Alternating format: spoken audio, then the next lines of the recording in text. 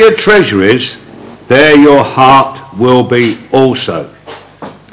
And Jesus has been saying to them, do not lay up for yourselves treasures on earth, where moth and rust destroy and where thieves break in and steal. But lay up for yourselves treasures in heaven, where neither moth nor rust destroys and where thieves do not break in and steal. And he says, for where your treasure is, there your heart will be also. And we look at that theme this evening from that first letter of John. There's a lot of information there, and of exhorting the believers to walk right with Christ. You know, we've been saved by the Lord, and but he sees in that world that he's living in that there are that there are people who were turning their backs upon the Lord. They were turning away from the true doctrines of grace, and these people he wrote this letter to. I did say this morning that these things have been going on a long time. Paul wrote various letters to deal with various issues that were going on in the churches. Corinthian most notoriously had all manner of problems, and he had to deal with those issues, and he wrote these letters and to the Galatians and Ephesians and the Colossians. Why? Because all the way the centrality of Christ, people were being drawn away from that and drawn to other things. And when churches do that, I said this morning, is that they will die eventually. When you get away from the truth, who is Jesus? He is the truth. I am the way, the truth, and the life. And when we move away from that, it's the beginning of the end of a church. It will dwindle, it will die. That's why you go around our country today and you'll see so many churches that are shut, or their houses. If you go up north, and I remember, I'm going back to the 1980s, it was quite shocking when I used to travel through Yorkshire and over into Lancashire to inspect some work at what was Lucas Aerospace in those days. There were so many different churches that I saw where Methodism was strong in the days after Wesley and Whitfield.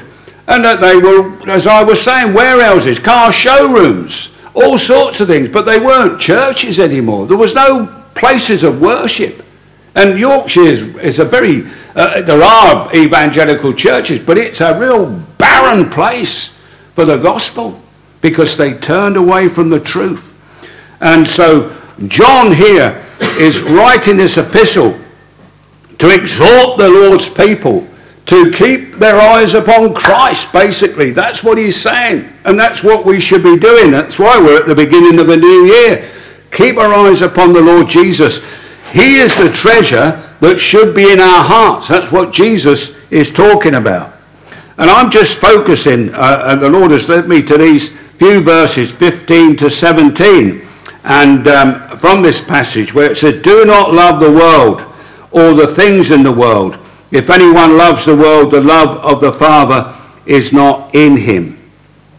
Now, what John is writing here, as we look at this passage this evening, is that this is our first point. Do not love the world. What does he mean by that? Well, I'll tell you first of all what he doesn't mean. He doesn't mean that we can't go outside and enjoy a glorious view, or enjoy the singing of the birds, or as we have done in times past when we used to have cloudless skies, we used to look up at the stars because this is quite a good car park. There's not too much light, particularly when that light goes out. And we've enjoyed the stars. And what does it do? It makes you praise God. All of these things like that, the natural world, it's wonderful, really. How people think that these are evolved. They're mad. They are absolutely mad. And you know, that's not the world that Jesus is talking about. I did mention in my prayer from Psalm 139, when the psalmist, he said, we're fearfully and wonderfully made. And we are, when you think about it. I was laying in an MRI scan the other day. They were looking at my liver and my spleen. What on earth's a spleen for, you know? But we need them. God has placed them there. We need the kidneys, we need the heart, we need the lungs, all of those things we need. Otherwise we're going to die. I mean, there are some bits and pieces that come out. I've got no gallbladder. Maybe some of you are the same as me because they get filled up with stones. And there are some things we can survive without. But they can cause problems when we haven't got them because God has made us in such a wonderful way. How can people believe that that's just happened? It's madness. We've been wonderfully made. And we can think of those things, and they should make us praise God and not turn us away from God. In fact, it's a therapeutic thing. People keep saying, if you've got suffering, stress, and have problems, go outside. Go and look at the world which is around about you. I'm not talking about smoking chimneys and things like that. I'm talking about get out in the countryside and just take it in. There are so many people that suffer this time of the year with SAD, I think they call it, but don't ask me to explain what that means, except in that they feel bad in the winter time. I remember a Christian, actually, he used to go to Spain, so he was doing the right thing. He used to go, he's now in glory, but he used to go to Spain every year because he could get out, he could see, wonderful things and enjoy the sunshine. That was it. So it works because God has given us those things for us to enjoy. So that's the natural world that the Lord has made for us. It's there for our pleasure, and ultimately we're made for the pleasure of God. So it's not those things. The world, he explains to us here in this passage, it's the lust of the flesh, it's the sin or the lust of the eyes, and it's pride. Those are the things which are from, that is the world that we're living in. And that's the world that we've been called out from as believers. That's what he's saying. We've been saved by God's grace. We've been called out of these things. And the world is man-centered. That's what the world is talking about. And the lust, sexual immorality. That's one of as they call them, the 7 deadly sins, or the 7 sins that we read in the Bible that God hates. It's one of those sins because lust is about sexual immorality, and we are living in a world today now where people wouldn't say it was sexual immorality. It is the norm. It is the norm, and almost not quite there yet. Anything goes, but we're moving more and more to these things where anything goes. That's the state of our nation today. And in the time of John, there was this problem, even then, because they worshipped, all around them were idol worshippers. And matching this with his book of Revelation, and if you look at the the second and third chapter, when he writes individually to the 7 churches of Asia, which we know as Turkey today, and he was serving the Lord in Ephesus, and the Lord, remember, he was on the Isle of Patmos when the Lord spoke to him, and he mentions about the Nicolaitans, and they were antinomians. Now, what does that mean? It means that they believed that they were saved by grace. They believed that a work of what Jesus did on the cross, they believed that he died for sinners such as themselves. They believed that in Jesus alone saving them. In his death upon the cross, he's taken the punishment for their sin, like we recognize ourselves that Jesus has dealt with our sins. As John writes here, he's a propitiation, that God's wrath came upon Jesus, and those of who trust in Jesus, the wrath of God is gone from us. We're no longer any sin to our account because Jesus has dealt with it. But these antinomians believed that, but they believed that they were saved just in the spirit, the inner man alone, and that their body they couldn't control. And what the Nicolaitans did with this antinomianism was that they would go to where they were, like the Diana's temple, and they would join in the worship there and in the feast there, and they were saying, well, it's my body desires these things. I'm a Christian inside, and those things would lead to orgies, sexual immorality. As I was reading on these things, this is not what the Lord's people are about, and that's what he is telling us here, because this letter really is written to those in Ephesus and all of those areas where there are these temples, and there were this group of people who were in the world still, saying they were Christians, but they were in the world, and they were dabbling in the world. And it also, there were their eyes.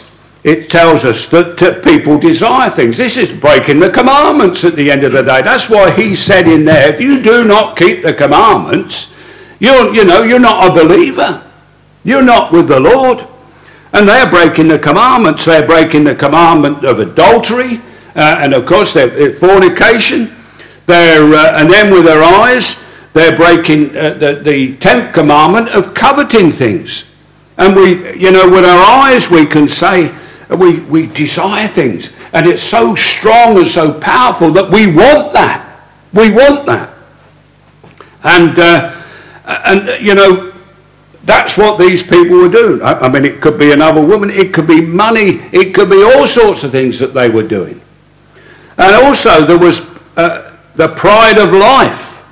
They were proud of themselves still. They were looking at themselves, and they were pushing themselves forward in the world, you know what pride and boasting is all about? Well, these people were like that, and it was about them, and that's not what it is when you become a believer.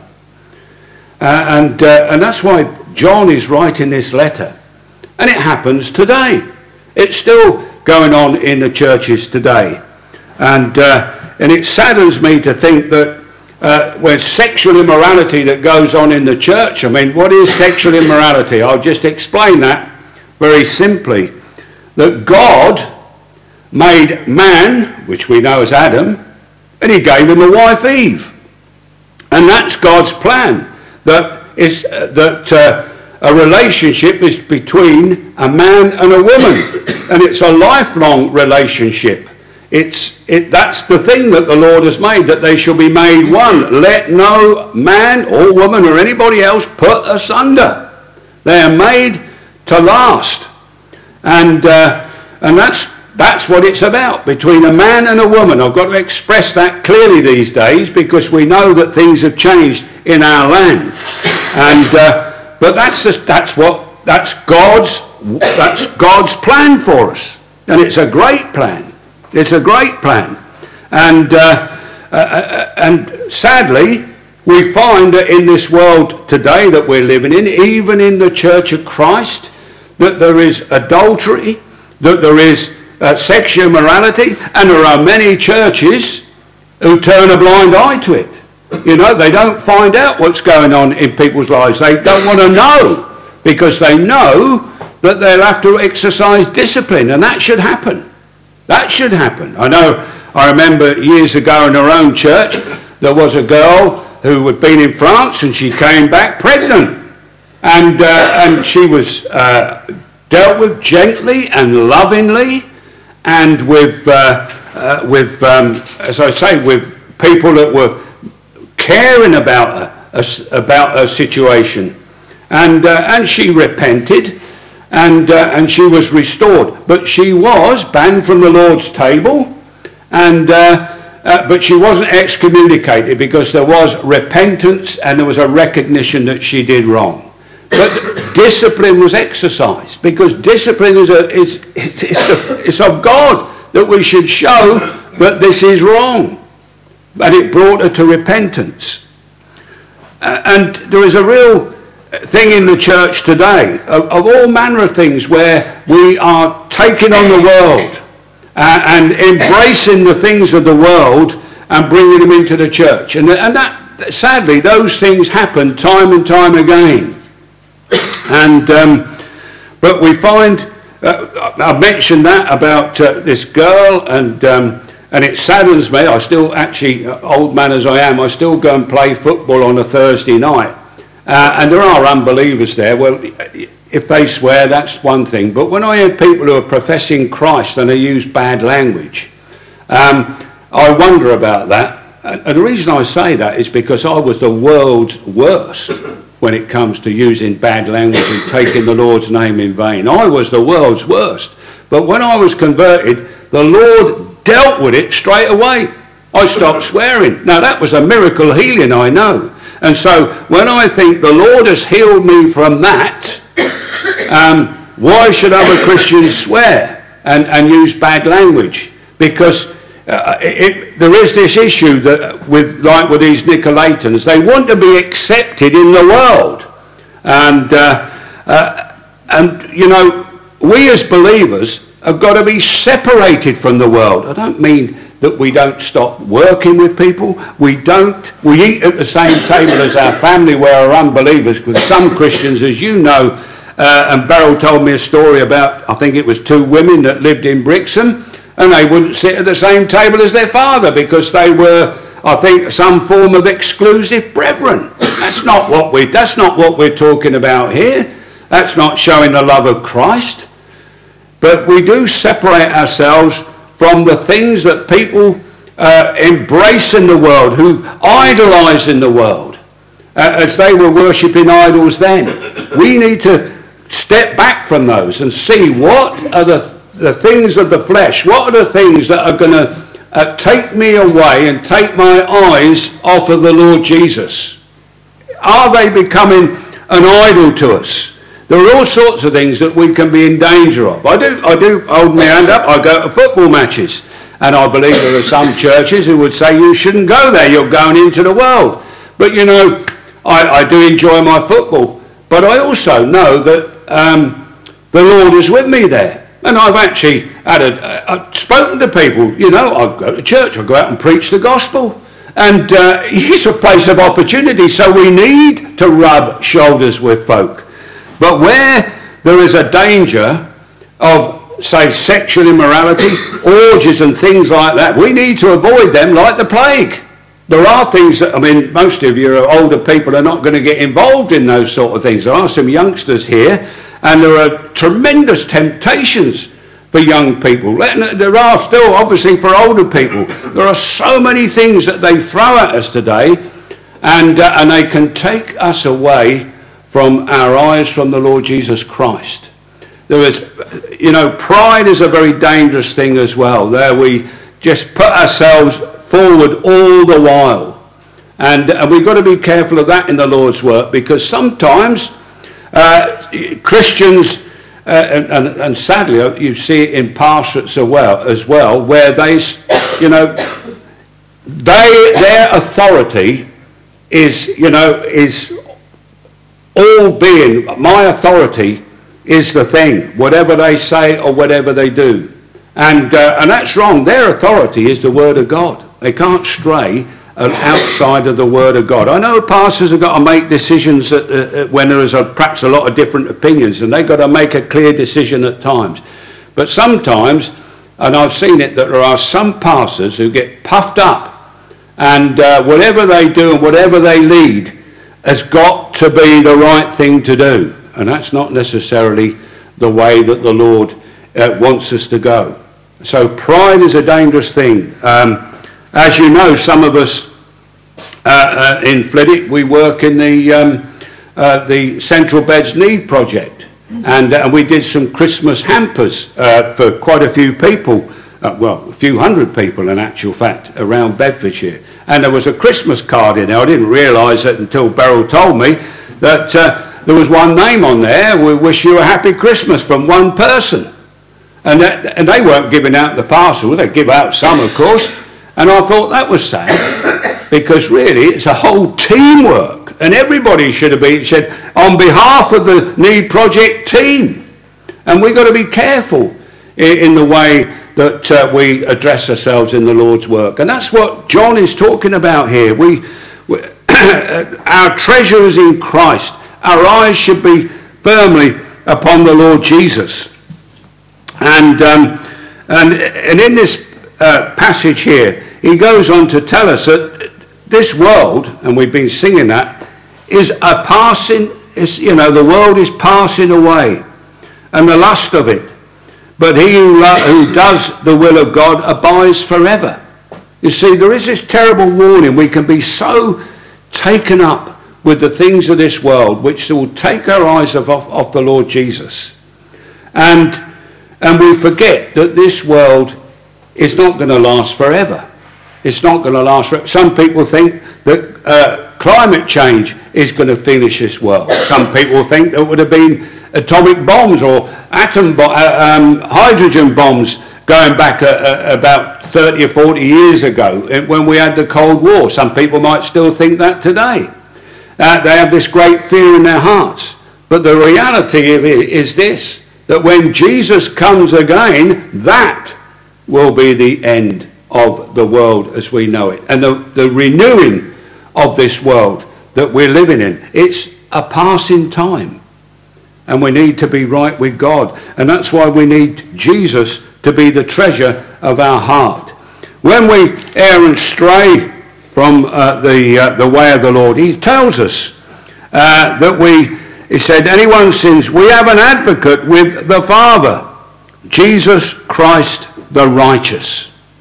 That's the one that we've trusted in him, and we continue to trust in him. And when we recognize that we're sinning, or, if you want to go out somewhere that you might think your conscience is saying, should I go to that place? Or should I do this? Or should I say that? And by the way, we all fail in these things, myself included, probably maybe more times than you do.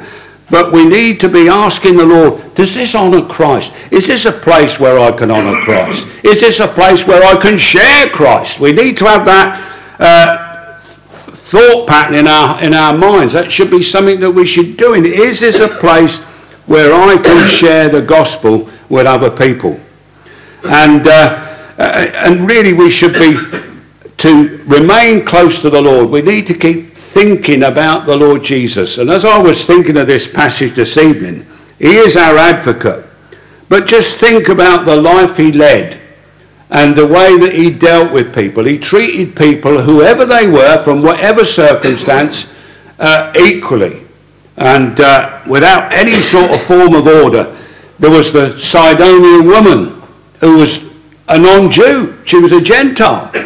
But Jesus cast out the demon that was within the child. And that's what she requested. He made it difficult for her. He tested her faith. But his love and compassion was there. Blind Bartimaeus, who when he heard who Jesus was, he had faith. He said, Son of David. He knew the scriptures. He was a blind man, but he cried out to the Lord. And some said, shut your mouth. Don't trouble him. But he persisted, and Jesus met with him. And he said, what would you do? What do you want me to do? He said, restore my sight. And he did. But he had spiritual sight, which is the most important thing, because he knew who Jesus was. But he restored his sight. Jesus, he was a beggar who people would have disdained. And he dealt with Matthew, who was a tax collector, went to his home. He got being accused of eating with tax collectors and sinners. There was Mary Magdalene, who was full of, he cast out 7 demons. There was, you could just think about the life of the Lord Jesus and all the different people that he met and dealt with and spoke to them with the Lord. Even those who were well-to-do in society, like Nicodemus, he gave him time to share the gospel with him, and also awaken him as well. He said, look, you're a teacher in Israel. You don't understand these things. He did in the end, because the Holy Spirit opened his eyes to the truth of who Jesus was. But everybody he spoke to and treated kindly. It was hard at times, of course, because he was straight down the line with his message. There was no, you couldn't doubt his message whatsoever in any way, shape or form, or say, what does he mean? Well, they did when he spoke in parables, but you only had to ask, well, what do you mean by that, Lord? And he'd tell you. He tested people's faith. He lived a life of perfection. And we are called to follow Jesus. He should be the treasure which is in our heart. And that we should keep praying, as John tells us here, keep short accounts of our sins and bring them before the Lord. And that we should endeavour to keep the commands. That's very difficult to do, but it should be in our hearts to do that, as he's saying. That we should avoid the things which are of the world, which could push us away from the Lord Jesus. We need to keep our eyes upon Jesus. That's the message that I have from the Word of God this evening. And that we just need to trust in Christ and keep him to be Lord of our lives. And as I said this morning, we need to be sharing him with other people as well. You know, there's nothing better to keep you walking closely with the Lord than actually talking to people about Jesus. And that's a wonderful thing to do. Well, may the Lord bless that message to us this evening. And we're going to close now. We're going to sing our final hymn tonight.